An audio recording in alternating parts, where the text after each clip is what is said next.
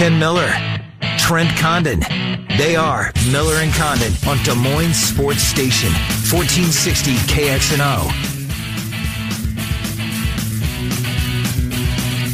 All right, good morning, everybody, and welcome in. It's a Monday edition of Miller and Condon here on Des Moines Sports Station, 1460 KXNO. Abbreviated program today. We are here until 11:45, and we'll make way for the Iowa Wild and the Ice Hogs of Rockford? You are asking the wrong person, Ken Miller. I'm pretty sure they are the Blackhawks affiliate. This we do know. There is AHL hockey downtown Des Moines. If you're off today looking for something to do, I highly recommend the Iowa Wild, who are having a really good season. AHL hockey down Wells Fargo Arena with at 11:45. I assume it is a 12 o'clock puck drop. And we're going to talk to Joe a little bit before he takes the air. I have one question. Okay. Nico Niederreiter. My guy is gone. He's a Carolina Hurricane. What happened there? They're gutting that team. Come in April, I usually like a Nico or two, and there's no Nico anymore. Well, you can always switch affiliates to the Eastern Conference and proudly wear your Hartford Whaler gear. By the way, I have some hockey gear on the way right now. For? Got a new North Stars hat. I refuse to refer to them as the Minnesota Wild. They're always the North Stars. So you actually have a North Star hat, or is it a Wild hat? It's a North Stars hat that is coming in the mail. Outstanding. Love the logo. Love the colors. Should be theirs. Absolutely. Saw a game there a long time ago. It was a fun building. Green and gold seats, I want to say. Yes. At the old Met. At the old Met. Well, let's move around, Trent. We got a whole bunch of stuff here to do today, and only 15 fewer minutes to do so. Of course, we'll take a look back at Iowa's big win yesterday over Illinois. Likewise, Iowa State, as they just crush Oklahoma State. And, oh, by the way, they're right back in action tonight. So we'll do a lot on that. Kansas and Iowa State coming up. We've got a couple of games to recap from yesterday football games. We saw three heavy heads in college basketball all go down. Kansas, if you think back during the week, at one point, our sports are so great, right? We remember, I think I brought it up that, Trent, I was looking ahead to the schedule. You remember how good Kansas, West Virginia used to be? Oh, yeah. And what a game. This would be appointment television. Well, sadly this year, Huggins' team is nowhere near as good as they have been over the last few years. And what once was appointment TV, now won't even show up on your radar. And West Virginia beats them. And then earlier in the morning, we saw Michigan fall for the first time as Ian Happ put on a show as Wisconsin knocks off Michigan later on the nightcap. Two really good teams. Maybe the two best teams in college basketball, Virginia and Duke going at it. R.J. Barrett and Zion combining for 57 points for Duke in that basketball game. But we should start with football because that is what we left the weekend with, was the memories of the two championship games. I don't know. There might have been a better championship weekend in my lifetime. The latest is always the greatest. This one kind of is. I mean, I can't think of one that even rivals that. We got two games. Both of the games went to overtime. I mean, that's all you need to know, right? Both of these games go to overtime. Let's start first with New Orleans and the Rams. Look, I get the non-call, and this wasn't, please quit referring to it as the worst call in the history of the NFL. It wasn't a call. Call it the worst non-call. Okay, I'll listen. But it's not the worst call. He didn't call. There was no call. Should have been. There wasn't. They missed that one. And there were plenty of decisions that were made. We were talking a little bit earlier about McVay. His decision to kick the field goal and to tie make it things 20 up. apiece, and how it doesn't seem like that's normally how he is, but you get caught in those. But we were left with 9 straight hours, if you watch the Iowa game, of a fun sports. It just Saturday, Sunday, Trent, were just spectacular. It was. This is what you work for the weekend for, and to get games like that, it was just a great day. And got the phone call. I've told you before, so I know a Rams fan in my life. I have one. My stepdad has been a Rams fan forever, went through the move and everything else, but he's the one Rams fan that I really know in my life that loves the team. He's got my daughter, a Rams fan. And you ask her who her favorite football team is, not the Vikings like Mom or the Bears like Dad. It is the Rams. Oh, good for her. Like Grandpa. And she loves her Papa Bob, and she's got her own Todd Gurley jersey now. So she was wearing that yesterday. And I Did told you her. see the picture on Twitter, by the way, of Gurley and Vinovich exchanging jerseys? Yes, how great I mean, was obviously that? it was Photoshop, but that was priceless. And I told her that her team's going to the Super Bowl. And does that resonate at all? Nope, right back to playing. Yeah. Right back to playing. Not one iota. But she had her pink Todd Gurley jersey on, so Nice. There's another happy person in the world. What a game, though, and the decisions that come down. But what's going to be talked about is the non-call, as you said, late in that game. And how do you miss that? It's egregious. I don't know how. I don't know how, Trent. I really and truly don't. It's inexcusable. It's inexcusable that everybody on the field went and missed it. I know that the Washington Post is reporting.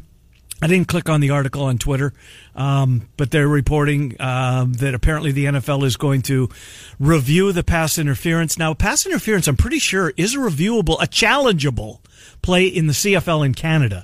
I saw that on Twitter. Yeah, right? people talking about that. They Yep. apparently, and look, I don't follow the CFL. Maybe in July for a week or two.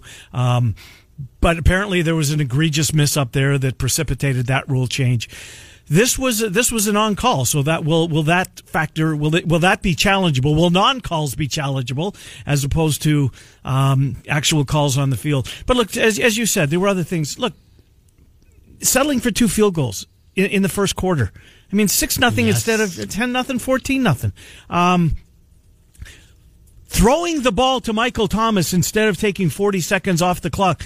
And that would have been maybe a 3 or a 4 yard gain, but a minimal gain. And you decided to do that, Sean Payton, as opposed to, running the football. What you needed in that spot was to run clock. Yes. That's it. Yes. But you made a mistake and you gave the Rams time and you paid an ultimate price for it. And then, how about Legatron? 57 yards. Here's the thing with McVay on that call. As you well know, if he misses that field goal, absolutely, they're set up shop at the 47. They need a play. They need one play. A play. Yep. That's it. What a gutsy call. And yes. You know what? His kicker didn't let him. Trent, how good is that kick, rather? I don't want to exaggerate, but it seems like it's good from 65. That was way up in the net. Bombed it. Absolutely bombed it. I do like NBC. They have the... Yes. We didn't get the that data. with the Fox broadcast. I would have loved to see that because felt like it would have been good. You're right, from 65, 67. He just crushed it. Greg the Leg. Yeah, Greg the Leg, Megatron, whatever you want to call him. He's Super Bowl bound. And grew up in Nebraska. Really? And didn't go to Nebraska. And I think a lot of people wondered why. And then Greg Zerline's kick forced Steve Sipple into action last night and actually wrote a piece for the Lincoln Journal-Star explaining how he got away. And he didn't leave. I guess he played his football in Omaha, of all places, before going to a junior college for 1 year because he was hurt for 1 year. But you remember Alex Henry? Yes. Henry. Yeah. Really good Played kicker. in the league. Yes. Yeah. Eagles? Yes.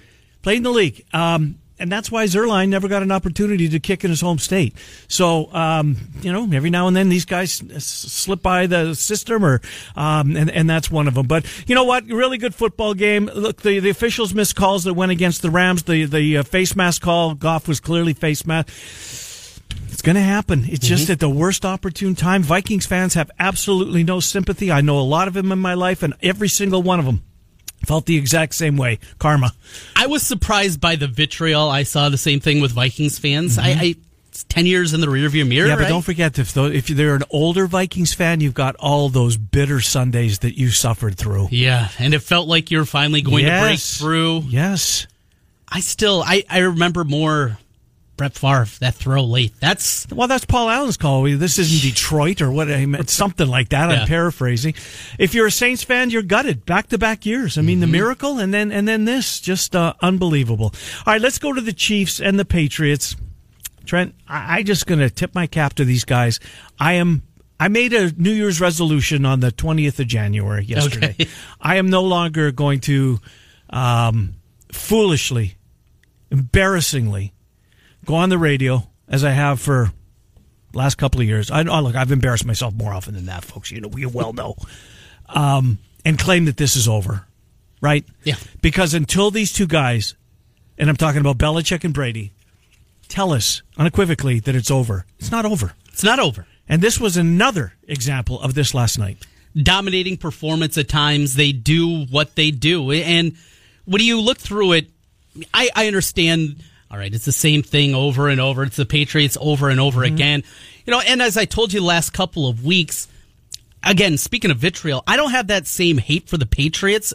Is it annoying? Maybe in a way. Yeah, I'm not on the hate meter either. I was in the annoying meter. Yes, I agree with you. But the respect that I have, and I think sports fans should have in today's NFL, over the last 25 years, when the sport has changed, this is what it is set up to guard against. Yes, they're going to their 9th Super Bowl, right? And they're drafting at the bottom of the first round every single year. They have draft picks taken away, and they have draft picks taken away for cheating. Here's the thing: why? And I've asked myself this yesterday. Why did I love the Bulls in the '90s? Their historic run, their domination of the sport. I couldn't get enough, right? I was okay with them winning year after year after year, except when Michael went away for, whatever you want to say went away for. Sabbatical, right. Wanted to play baseball. Sure he did. But anyways, that's a story. And we've never definitively been able to come up with anything else. So we can appreciate the Bills, and they are dominating the NBA like they did. Why can't we do it to the Patriots? Why do we hate the Patriots but like the Bulls? I think there's that cheating aspect of it that plays in for a lot of people. And then the way that Patriot fans kind of took that and used it as a rallying cry, I think that was annoying to a lot of people. If the Red Sox wouldn't have won their 3 World Series in this century, would it be easier to swallow? Perhaps, yeah. Boston as a whole. If I didn't, to the left of me, sit with 2 card-carrying Boston sports junkies, would that be easy to swallow? Probably. Yeah. And I did. You did, absolutely. You did with that. I don't know what it is, but my God. But it's greatness. It is. This is greatness. 41 years old. You're down 4. You need a touchdown. He goes right down and does it. 3rd and 10. 3rd and 9. 3rd and 10. In overtime. It's amazing. It's a clinic. Bang, boom. D. Ford. I mean, how do you live that one down? We've seen guys that... you don't. No, I don't think you do. That one's going to stick with you. That's going to reverberate, just like the corner for the Broncos when Joe Flacco threw the ball 90 yards or whatever it was, when that's the only thing that could beat you, and you let him get behind you. Last year at U.S. Bank Stadium. Blair Walsh. Ronnie Harmon, Harmon in the Rose Bowl, but also in the NFL playoffs. People forget that. No, you're right. It's part and parcel of the Ronnie Harmon story. Just amazing. Just absolutely amazing day in football yesterday. Should the overtime rule change? I don't know. Do you want to go to the college game? That takes the special teams out of it. It does. Should Pat Mahomes have had an opportunity? I don't know. I mean, were we robbed as sports fans yesterday, not getting an opportunity for Pat Mahomes to get one more kick at the can? Maybe. I mean, yes, we were. As sports fans, yes, we were. We were. But in the sanctity of the game, fairness, whatever term you want to use, to stop. And you're right. And here's the thing, Trent. This isn't going to change, I don't think, because if it would have changed, you don't have to go back very far. When Brady won the toss in the Super Bowl. Right. To knock off the Atlanta Falcons, and the Atlanta team never touched the football offensively. Right down the field. Down the field. Touchdown, game over. Another Lombardi trophy going to New England. 3 overtime playoff games in Brady's career. All 3 times got the football, went down and scored. Yep. The other team didn't touch the football once in those 3 games. The greatness of Tom Brady. Enjoy it. You have to think. I mean, maybe Father Time's going to catch up with him, but you know what? Maybe it's not. He's 41. He was never fleet of foot. Tom Brady was never a guy that... And maybe, you know what? As I think about it, maybe that's prolonged his career. Maybe as much as anything, the way he plays the game has led him to the longevity that he's enjoying. Maybe if he would have been a guy that would have been able to take some chances with his feet, that would have taken a toll on him. We wouldn't see him at 41 years old. Like, it was a remarkable day yesterday. Absolutely remarkable day. How much more can he do this? How much longer? 2, 3, 4 years? I give up. Yeah. Father Time outruns everybody except Tom Brady. Here's the show, by the way, coming up in a few minutes, about 10 minutes, less than that. We're going to get Alex Halstead in here. A couple of things. Seemingly out of nowhere, although I admittedly don't get alerted when there's a Cyclone media event. Brock Purdy and Mike Rose, who were off limits to the media last year, both had an opportunity to meet the media for the first time as Cyclones, so we'll do that. But also we will take a look back at the Oklahoma State-Iowa State game and ahead to Kansas and Iowa State tonight. By the way, looking ahead to tonight, like, the weekend's not enough. Entertain me, sports. 5:30 tonight, Maryland at Michigan State. It's a good start to things. Heavyweight tilt right there. Michigan State's in the state. That game's a Carver 6 o'clock tip on Thursday. Mm-hmm. So we'll see Michigan State tonight. Get a little advanced look at them before Thursday, and then of course Iowa State and Kansas tonight. Big Monday. What's the game that precedes it? Do you know? Carolina, I think it is Carolina. Yeah. Yes, it is. It is. So hopefully that one won't go too far into the 8 o'clock hour. Just a great weekend. You know what else I did on the weekend, Trent? And I don't think I've ever sat and watched MMA in my life. Oh. I watched after Kansas and Duke on Saturday night. I actually watched the MMA. Virginia Duke. Thank you. Virginia Duke on Saturday night. I actually watched the MMA of all things. I had it on, watched it a little bit. Wasn't awful. No. Stephen A. Smith was a fish out of water. Luckily, we had the volume down. So, Anthony wants to chime in here. Then we'll take a break. We'll get Alex Halstead. Anthony, thanks for being patient. Welcome to Miller and Condon. How are you? Good. How you guys doing? Good. I kind of just wanted. I'm not a fan of either teams, but they were great games. Both, of all the teams that were in, I'm not a fan. But watching the Patriots game and thinking to myself, guys, who's the first team that Tom Brady really blew his career up and won the Super Bowl? The Rams. Yeah. Is it going to be weird to be sitting in his basement thinking about retirement and looking at his wall and seeing that picture? Because he's got a picture of him beating the Rams. Yeah. Bookends? Is that what you're saying? Bookends. Yeah. Full circle? He's done.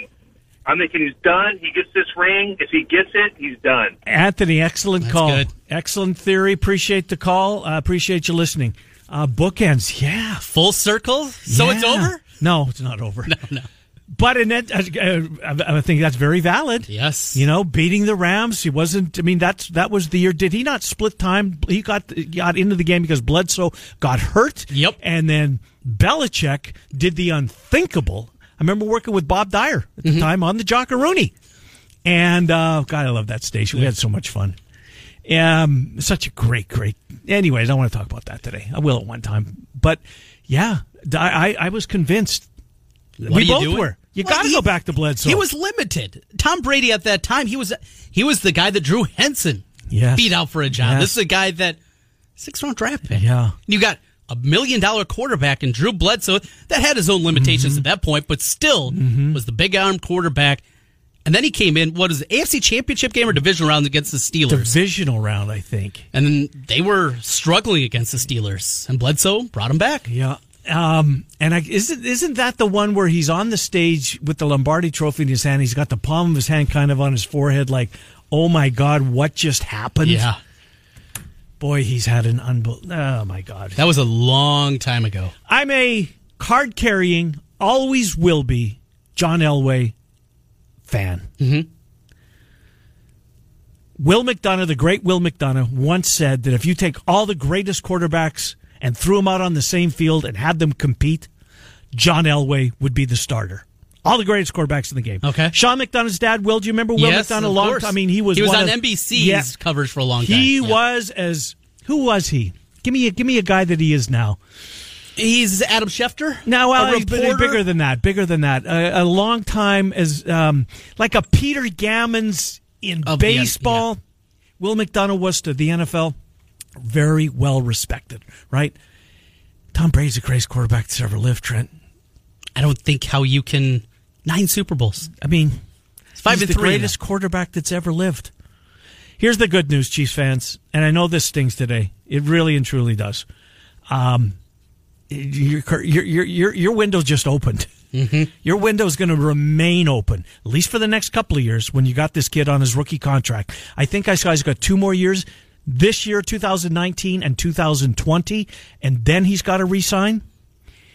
So you've got some time. Rebuild that defense. Yeah, rebuild the defense for sure.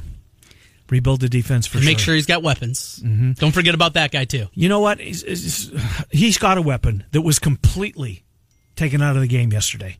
What did Tyreek Hill do in that football game yesterday? One catch. Even Travis Kelce had the touchdown. Early, yep. But what did he finish with? 3 catches for 20-some yards? I'm looking right now. 3 catches for 23 yards. Tyreek Hill, 1 catch for 42 yards. He had that one long one. You know what the best day of everybody yesterday, though? The best day of everybody. Best day of everybody. Overall, over the 2 games? Yeah, over the 2 games. Greg Zuerlein. It was really good. This guy was better. Yep. Who you got? Tony Romo. Oh, he's called out everything. Trent, I swear to God, there was a point in that football game where he called I don't think it's an exaggeration, 8 or 9 plays before they happen. Edelman over the middle of the field. Gronk's got one-on-one. Watch this safety. If the safety goes down, Gronk's out on an island by himself. He's going to Gronk. They're going to run the football here. It was amazing. Why don't the Chiefs just pay him $10 million to be the defensive coordinator?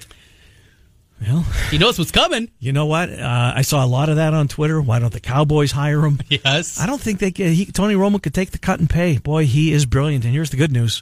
We get him 2 weeks from yesterday. He's got the Super Bowl this year. We've got Alex Halstead next. We'll get right to him. Scott Dockerman coming up at 10:40. Wrote a great piece if you're an Athletic subscriber. And by the way, Doc's been moonlighting a little bit. He spent some time earlier in the week in Ames. Yes. He was part of the Brock Purdy, Mike Rose press conference. So we'll do that with him. We'll also do the piece he just posted today on Kirk Ferentz. I'm not going to spoil it for everybody. At least now I will in 15 minutes if you want to read it before we talk about it. It's really good. And then we'll do the basketball. Chiefs Insider, Nick Athan, going to join us, licking his wounds, I'm sure, at 11:15, and then we'll go live to Wells Fargo Arena, grab Joe O'Donnell, we'll bring him in here for a quick preview, catch up on what's going on at the Wild. They dropped the puck today at noon. If you're off today, you don't have anything to do, you want to get out of the house, blow the stink off you, highly recommend that you make your way down to Wells Fargo. Just got a text here from Steve Rowe. Tickets available for Thursday night at Carver. How about that? HawkeyeSports.com or call 1-800-Iowa Hawks. Thank you, Steve Rowe, for that update. Michigan State, Iowa, 6 o'clock tip. Carver Hawkeye Arena on Thursday night. We'll take a time out. Trent and I are here until noon. No, until 11:45. It's Miller and Condon on Des Moines Sports Station, 1460 KXNO. Sports radio in Iowa starts and ends right here. This is Des Moines Sports Station, 1460 KXNO.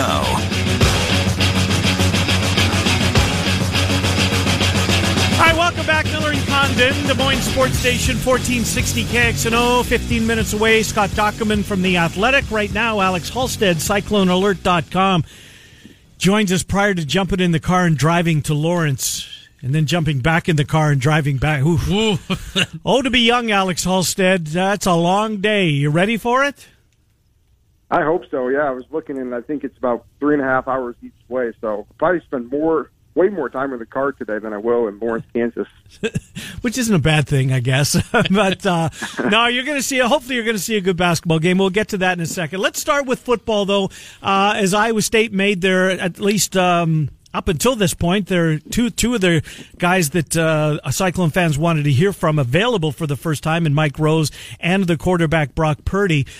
Great that they did it, really was. Overdue in a lot of people's minds, but you had an opportunity to catch up with both Mike Rose and Brock Purdy, and no surprise, very polished. Looks like they've been doing media stuff since they got there, but for their first time, they were really well polished. That was maybe as big a takeaway as anything for me, Alex. Yeah, that definitely stood out to me, too, is how well-spoken both of them were, and you could tell the media wanted to talk to them. I think we talked to Purdy for 15 minutes and Mike Rose for 10 minutes, which are quite a bit longer than most player interviews ever go. And, yeah, they were well-spoken. I think some of that starts to come from recruiting now. I mean, some of these kids have been so exposed to doing interviews since they were juniors and seniors in high school. They've done so many, especially when you're a higher-profile recruit, which I guess Mike Rose wasn't. You know, he had one Power 5 offer, and Brock Purdy wasn't until late, but I know he was getting inundated that last month in January last year when Alabama, Texas A&M, Iowa State, all those different reporters were calling him. So I think they're definitely a little bit more exposed to the media stuff. And the interesting thing to me is just like these two are roommates this last year. I think somewhat by chance, going into the year, Iowa State, these two were going to be stars, and then these two roommates end up being the biggest true freshmen on the team. And both of them up nationally for different freshman type awards. Alex, speaking of football, I saw a tweet that you had up and a post at Cyclone Alert. Darrell Brock had a touchdown in the All-Star game that he played in, the Polynesian Bowl. Any idea the connection there, how he ended up playing in the Polynesian Bowl? And certainly good to see a guy ending his high school part of his career with the TD. Yeah, from my understanding, a lot of these the Polynesian Bowl, a lot of the prospects that play there's a good chunk of them that are obviously West Coast kids and are a Polynesian culture. But I think another part of the game is bringing in just high-profile players, and I think their whole thing is to kind of acclimate them and show them what the Polynesian culture is. So the Bowl is kind of partially Polynesian players, but it's also partly trying to get their culture out there, and that's bringing in other high-profile players. I didn't realize until I started looking this last week how big that roster was. Darrell Brock is, a top 247 running back. He's the number 9 running back in the country by 24/7 Sports, and he was like the 4th or 5th highest rated running back there. So quite a few highly regarded players there. He did have the 19-yard touchdown run, and that comes a couple weeks after Breece Hall, their other running back commit, the number 10 back in the country, played in the All-American Bowl in San Antonio and had a 30-yard catch. And it's funny because I think those are the two ways you're going to see those two running backs coexist. Is Breece Hall is probably going to be a lot more of a pass catcher, although not to say he's not going to run the ball, obviously. And then Darrell Brock's pretty good in kind of a spread offense like they used him this weekend. So those two, it's going to be interesting to see what they look like, beginning with spring ball with Hall, and then this summer, with Brock. How do those two maybe combined to help replace David Montgomery? Cyclone Alert's Alex Halstead is with Miller and Condon on Des Moines Sports Station 1460 KXNO. Well, let's go back before we go forward to tonight. And Iowa State had a convincing win over Oklahoma State. Oklahoma State, to their credit, they're undermanned. They kept it close for a while before the guy in the game got away from them. Though the second half, they gave it their all. I'll give them credit for that. Where I want to go with you is a couple of guys that came off the bench in Lard and Wigington. I thought Cameron Lard was terrific. Lindell Wigington was, he had his shooting eye for the first time, certainly in Big 12 play this year. Both of those guys off the bench, Lard and Wigington, really, really played well. Yeah, I think the interesting storyline coming out of this game is kind of twofold. One, I think it's that, now Iowa State's 4-2 in the Big 12, and there's this big talk about how there's 4 teams tied at 4-2, and even after an uneven 3 weeks, Iowa State's tied in a 4-way tie for first of the Big 12, a third of the way through the Big 12 season. But the other storyline is, I think, a third of the way through the Big 12 season, Lindell Wigington and Cameron Lard, like you said, were the two standouts Saturday. And if those two continue on that trajectory, I think people are starting to wonder what this team could look like at full strength. So, Cameron Lard, like you said, played well, scored, I think, 12 points, 5 rebounds, 3 blocks in 14 minutes. Obviously really efficient from him, and that's probably the closest he's looked to the freshman Cameron Lard that we saw last year. And then Wigington, raised his 3-point percentage by 5 percentage points yesterday. He entered that game 10 of 35 from beyond the arc, and I think that's just kind of been a frustration for him because Iowa State knows he's capable. He shot 40% beyond the arc last year, and I think he went 4 of 7 in the game. So it was kind of the closest version of last year that we've seen. I think we're going to now see probably a starting lineup change coming. I don't think probably tonight, but the general thought seems to be maybe come Saturday against Ole Miss with a full week to prepare, then a non-conference opponent that Lindell Wigington could rejoin the lineup here really soon. So I think they're starting to kind of get to the point where we're going to see Wigington probably play more minutes, and they hope play like he did Saturday, and then Lard's going to kind of start to fill into the role. Saturday was only 14 minutes. Maybe he starts getting up close to that 20-minute range. Alex, if that's the case and we do see a starting lineup change for the game against Ole Miss, is it Horton Tucker that's bounced out? Is it Halliburton? What direction do you think they go in the guy that is replaced in the starting lineup? Yeah, Steve Prohm said that, they've started to have team discussions. He said the team kind of knows this is coming. I think everybody realizes that, Lindell Wigington's going to start at some point. I would probably go and lean, that it's going to be Taylor Horton Tucker. When you start to look at his recent games, he started to play more of that sixth-man minutes. I don't know, I can't remember what his minutes were Saturday, but I think last Wednesday they were like 19. So he's starting to get into that role where he's starting, but he's playing, six-man minutes, where you look at, Tyrese Halliburton, those games where he's playing 35+. And so if you bring Tyrese Halliburton off the bench, it's probably not even possible for him to play 35+ because, the way they're using Wigington right now, he's not coming in until about that 14-minute mark, and that takes 12 minutes off his max minutes he can play, by taking 6 minutes off his line each half. So I would probably lean that it's going to be Taylor Horton-Tucker, and I think that makes some sense because he can be that spark probably as a sixth man off the bench. Kansas Falls in Morgantown on Saturday. They get beat by, I think it was 1 or 2. It was a close basketball game. So Kansas will be back on Big Monday coming off a loss. Couple that with the fact that Iowa State embarrassed them when Big 12 play started way back in early January. It's going to be a tough spot. It always is in Allen Fieldhouse. But, this Kansas team, we've all kind of had this same question mark about them is, what are they this year? Are they head and shoulders above everybody? Could you just go ahead and anoint them yet again? Or is this maybe the starting to see a little warts on these Jayhawks? I'm kind of in the latter camp right now. I'm just not convinced. Look, Lawson's a really great player. Grimes had a big day against Iowa State earlier when they played. I don't know about this Kansas team. I really don't. Where are you? Yeah, that's kind of my thought, too, is I still think this is obviously a good team, but I don't think it's this team that's probably going to run away with the conference or a team that Texas Tech and Iowa State don't think they can compete with to still win the conference, a third of the way through the Big 12 schedule. They've lost 2 road games now to Iowa State by 17, and then the close 1-point loss, like you said, to West Virginia. They're still going to win most games at home. They're favored by 5.5 points tonight, and so that's going to obviously keep them in the race. Their home court advantage, and they'll go steal some on the road. But that's what I'm starting to wonder: is it going to take just 12 wins to tie for the league? I think the 13 probably gets it done. And the talk down in Lawrence now is all of a sudden, we know Azubuike is out for the year, but they don't really have much three-point shooting, and so it's kind of all Dietrich Lawson. Mm-hmm. The talk down there in recent days has been they need to get Sergio De Silvio eligible as this kind of boost of energy for them. And so if they get him back, I think that then we have to kind of see what the team looks like with him. But, right now I just think they've got some faults. Even at home, they've been taken to the wire against really TCU, Texas last week. They're beatable. They played a lot of close games, but like you said, it's still tough to win down there, and I think that's why tonight almost feels like this bonus game for Iowa State. If they win it, they're 5-2 in first place in the Big 12, and they've already played Kansas twice and Texas Tech on the road. If you lose it, you're still 4-3, and then next week you have 2 home games against West Virginia and Texas.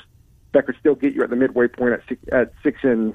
You'll at least be favored to do that. So tonight's a big game for Iowa State, but it also kind of feels like this bonus game that doesn't necessarily kill them if they lose it, but it could be a huge win if they can win a third road game. No doubt about that. Alex Halstead, Cyclone Alert. Alex, drive carefully. You're headed down there this afternoon and right back after the game, or once you file your piece. Drive carefully. We will talk to you next week. Thank you, Alex. Yeah, thanks, guys. Talk to you guys later. Good to talk to you. Alex Halstead, CycloneAlert.com. This Big 12 conference, Trent, is as Alex mentioned, 4 teams at 4-2. Baylor, how about Baylor picking off Texas Tech, who's now lost 2 straight games? Yes. K-State, since they get Wade back, they're a different team. Brown is unbelievable. Stokes a nice player, but all of a sudden, Power ranked the Big 12 for me at 22-11 on MLK Day. I still take Kansas one. Would you? Yeah. It's Kansas. Mm-hmm. Did we just have this conversation with New England? No, we did. Yes, we did. I don't know. I guess until somebody proves otherwise, right? If Iowa State walks out of there with a victory, the conversation changes. It does change. Until that happens, though, until they lose a home game, can't go that route. Still Kansas. Big win for the Mountaineers. Really was. Fans rushed the court. Yeah, pretty neat to see. We'll take it, especially when they're winless, right? Yeah. Winless. You pick off Kansas in your building. Fan base needed that. Not that we really... Tough to win on the road in conference play.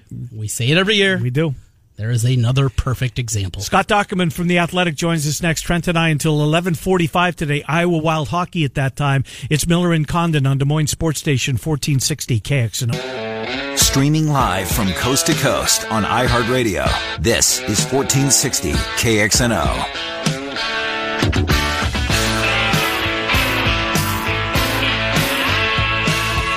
All right, welcome back, Miller and Condon, here until 11:45. An hour from now, we will I was going to say hand things off, and we'll pass it off to Joe O'Donnell. And I see what you did right, there. you see that? You get that? Let's get Scott Dochterman in here. He's with The Athletic, just posted a big piece earlier this morning on Kirk Ferentz. Earlier in the same week, he was in Ames as Brock Purdy and Mike Rose met the media, so we'll do that with Doc, and he joins us. Hello, Scott Dochterman. How are you? Hey, well, I'm doing okay. You know, it's I'm in Minnesota now and driving my son back to college, and it is blustery and cold. Oh, my gosh. It's rough up here. No, well, be careful. How are the roads? Okay, though? Yeah, the roads are okay, but Good. the wind is really sweeping some stuff across the interstate. Yeah, understandable. Well, let's talk about your football coverage this week, and since you started the week earlier with a trip to Ames and doing a piece on Brock Purdy and Mike Rose, just your takeaways from the two gifted Iowa State freshmen who had an opportunity to speak with the media for the first time. You know, I really was taken away by their maturity and as people, and you know, this is the first time on campus that they faced, you know, media, and you know, there were several members, and you could really tell how grounded they both are, how you know, their kind of charisma comes out, and you know, so that's really kind of my primary takeaway from both players, and in particular, you know, Brock Purdy, and you know, kind of my main angle with this is he's got a chance to really end that kind of quarterback carousel that's happened in Ames since really Austin Arnott. It seemed like, you know, being on the other side of the state, that every year there was some sort of, you know, great quarterback playing Iowa, and then in the middle part of the season, then somebody else takes over, and it just happens almost every year. It's true. And so now you've got a chance, you think, with a true freshman playing the way Brock Purdy did last year, that he's got an excellent opportunity to kind of break that, you know, be a 3 or 4 year starter there. Doc, you're dipping your toe in a little bit to some Iowa State stuff. You did the same during the fall, during football season. What's the perspective, though? Obviously, you are on the Iowa beat. You're very close to that program, and you live in Eastern Iowa, so it's a different perspective. What do people around the Iowa program, what do people in Eastern Iowa, what are their thoughts on the ascension of the Iowa State football program? Well, they don't like it. No, you know, no. Can't wait for Campbell to leave. Yeah, right, exactly. I think you kind of hit the nail there, which is, you know, there's always kind of that watchful eye over, I would say, Iowa State, Nebraska with new coaches. For the most part, I think people recognize, you know, both how good they are or will be. There's an appreciation, if you were to ask people, you know, to put down their guards and their rivalry, that there is a definite appreciation for what Matt Campbell has done and the players that they have. And I think, you know, outside of just a couple of, you know, people who just can't get over it, you know, I think they realize that Iowa State is a program that's really building something. And you know, just from, even though Iowa's won the last 4, I mean, they've been, all but one have been very competitive. And you see the players that Iowa State has built and on the style of play. And I think most people appreciate that. But, you know, they're still geared more towards the Big Ten. You know, so that's kind of their main focus is, you know, how to beat Wisconsin, even more so than Iowa State. Scott Dochterman from The Athletic.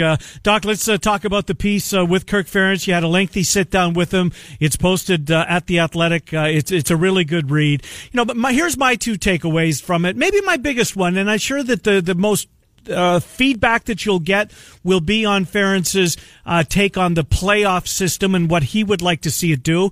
And he's fine with it going back to 2 teams, although he realizes that's never going to happen. But my bigger takeaway from it was just how much maybe fear's not the right word, but the concussion issue is certainly not lost on him.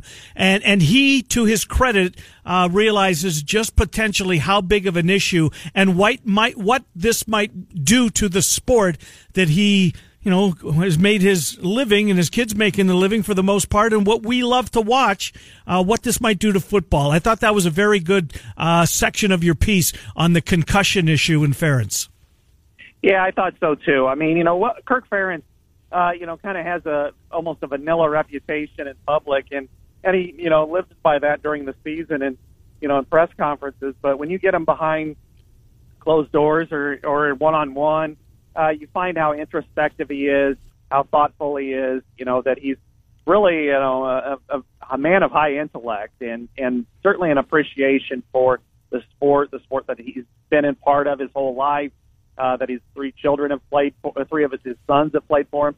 So when he came to the concussion issue, I think he understands that, hey, this is serious, this is real, the long-term effects are dangerous, and he also understands that, you know, everything has shifted on concussions over the last, you know, really over the stretch of his career.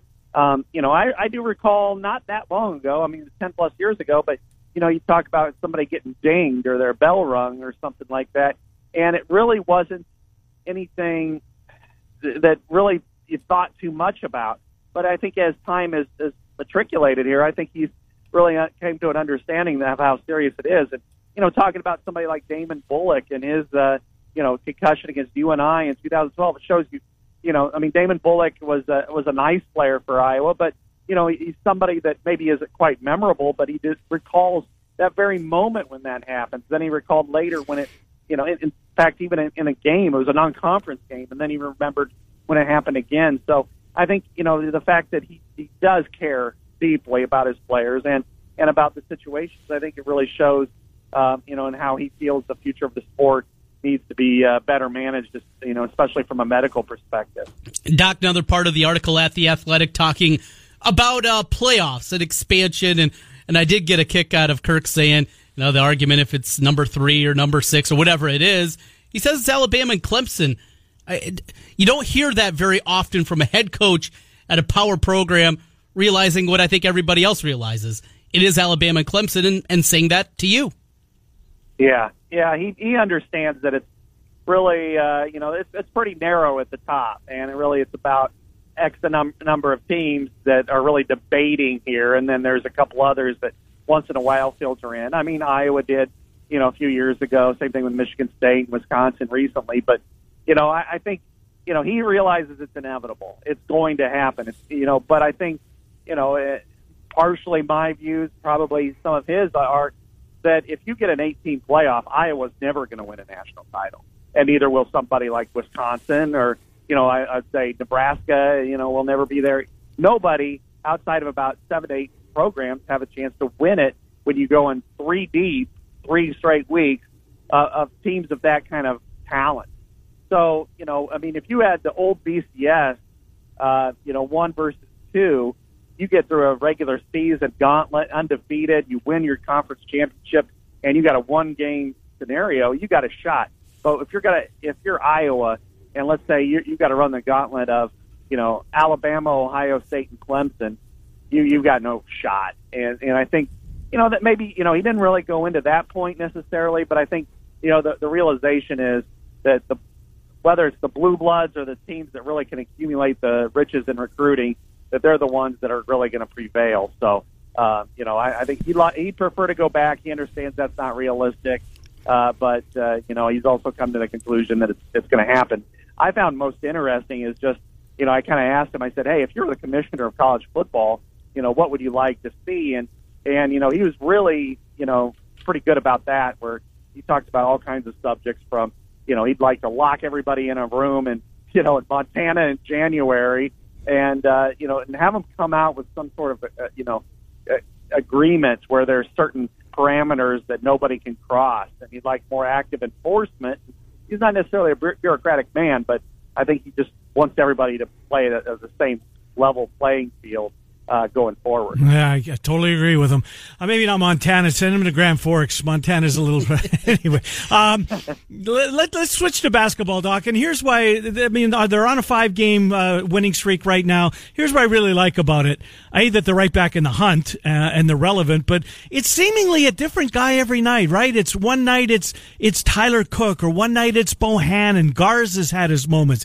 Yesterday, Weiskamp couldn't miss Isaiah Moss, who's got to see more playing time. He was terrific. Yes, Garza had his day, but you get my point that they're not relying on just one guy to carry them. And this 5-game winning streak, I think, is a perfect example of the fact that, you know, they're spreading the wealth over there. Yeah, offensively they certainly are, and that's been impressive. And Joe Wieskamp is, you know, the real deal. And we saw that yesterday, going 8 for 8 from the field. You know, and the fact that they're able to compensate for good players. they've had injuries, and then, have had Tyler Cook miss a couple of games, miss a couple of road games where, just, not only, a week and a half, 2 weeks ago, we're talking about this team that, has, for 11 straight games on the road have allowed fall behind by 17 plus points, that now they're able to withstand runs on the road and turn it around and win games, even against competition. Penn State's not a good team, but they've struggled there before. They were able to handle that, withstand it, and overcome. And yeah, as you mentioned, that different players are having great nights. Isaiah Moss, as you mentioned, has been really good. But I think Kriener. The other, Kriener, of course, Kriener has come through, and really, I think some of this is the effect of a shorter bench. If Jack Dungy was playing, and if Cordell Pemsl was able to play, and if Cook was able to play all these games, then I think you've got that rotational problem where you're like, well, I'm going to put him in there, and then he has a good game, and then, that's what's happened in the past. But now that they're kind of forced to keep it at 8 or 9 players, you've seen that come to fruition. And then finally, I think the best part for them is, this team is never going to rank very highly in when it comes to defense because of the style of play. It has more possession, but they're able to do what they need to do, to create problems. And, last year, they had hardly any steals, but this year they're playing better defense. They're, it's about 4 to 5 possessions better this year than last year, which gives them a chance. This week's going to be tough. I mean, Michigan State coming home, coming to Iowa City. I think this will tell you a lot about this team. Same thing with going on the road to Minnesota next Sunday. But, they put themselves in a position where, hey, this is a solidly ranked team that's got a chance at, really at the NCAA tournament. What's a more likely victory, Thursday against Michigan State at home or the following Friday at home against Michigan? That's tough. I mean, I'd probably I'd probably go with Michigan at home, but Michigan State has always had Iowa's number. Yeah, they beat them a couple years ago, but they're just so physical with Iowa in man-to-man defense, and Iowa still doesn't really have a lot of separation among the guards. They just don't can create their own shots very well or very easily. So I think that creates challenges. Now, if they can be competitive, though, at home, if you get a raucous environment, if they can hit shots, if they can, get to the free throw line the way they have, then I think that they've got a chance. But this is a program that just always stands in its way, and it's really hard for Iowa to get over the top of. Scott Dochterman from The Athletic. 2 thumbs up for Trent and I. Highly recommend purchasing a subscription. It is the future of sports writing. Thank you, Scott Dochterman. Appreciate you coming on. We'll talk to you next week. Drive safely in Minnesota. All right. Thanks so much, guys. Appreciate it. Yeah, good to talk to you. And for that matter, in Iowa when you get back too, right? Yeah, both states. Right. We'll take a time out. We went a little bit late. We're going to come back in about 15 minutes. We're going to talk to Nick Athan, ChiefsInsider.com, Miller and Condon, Des Moines Sports Station, 1460 KXNO.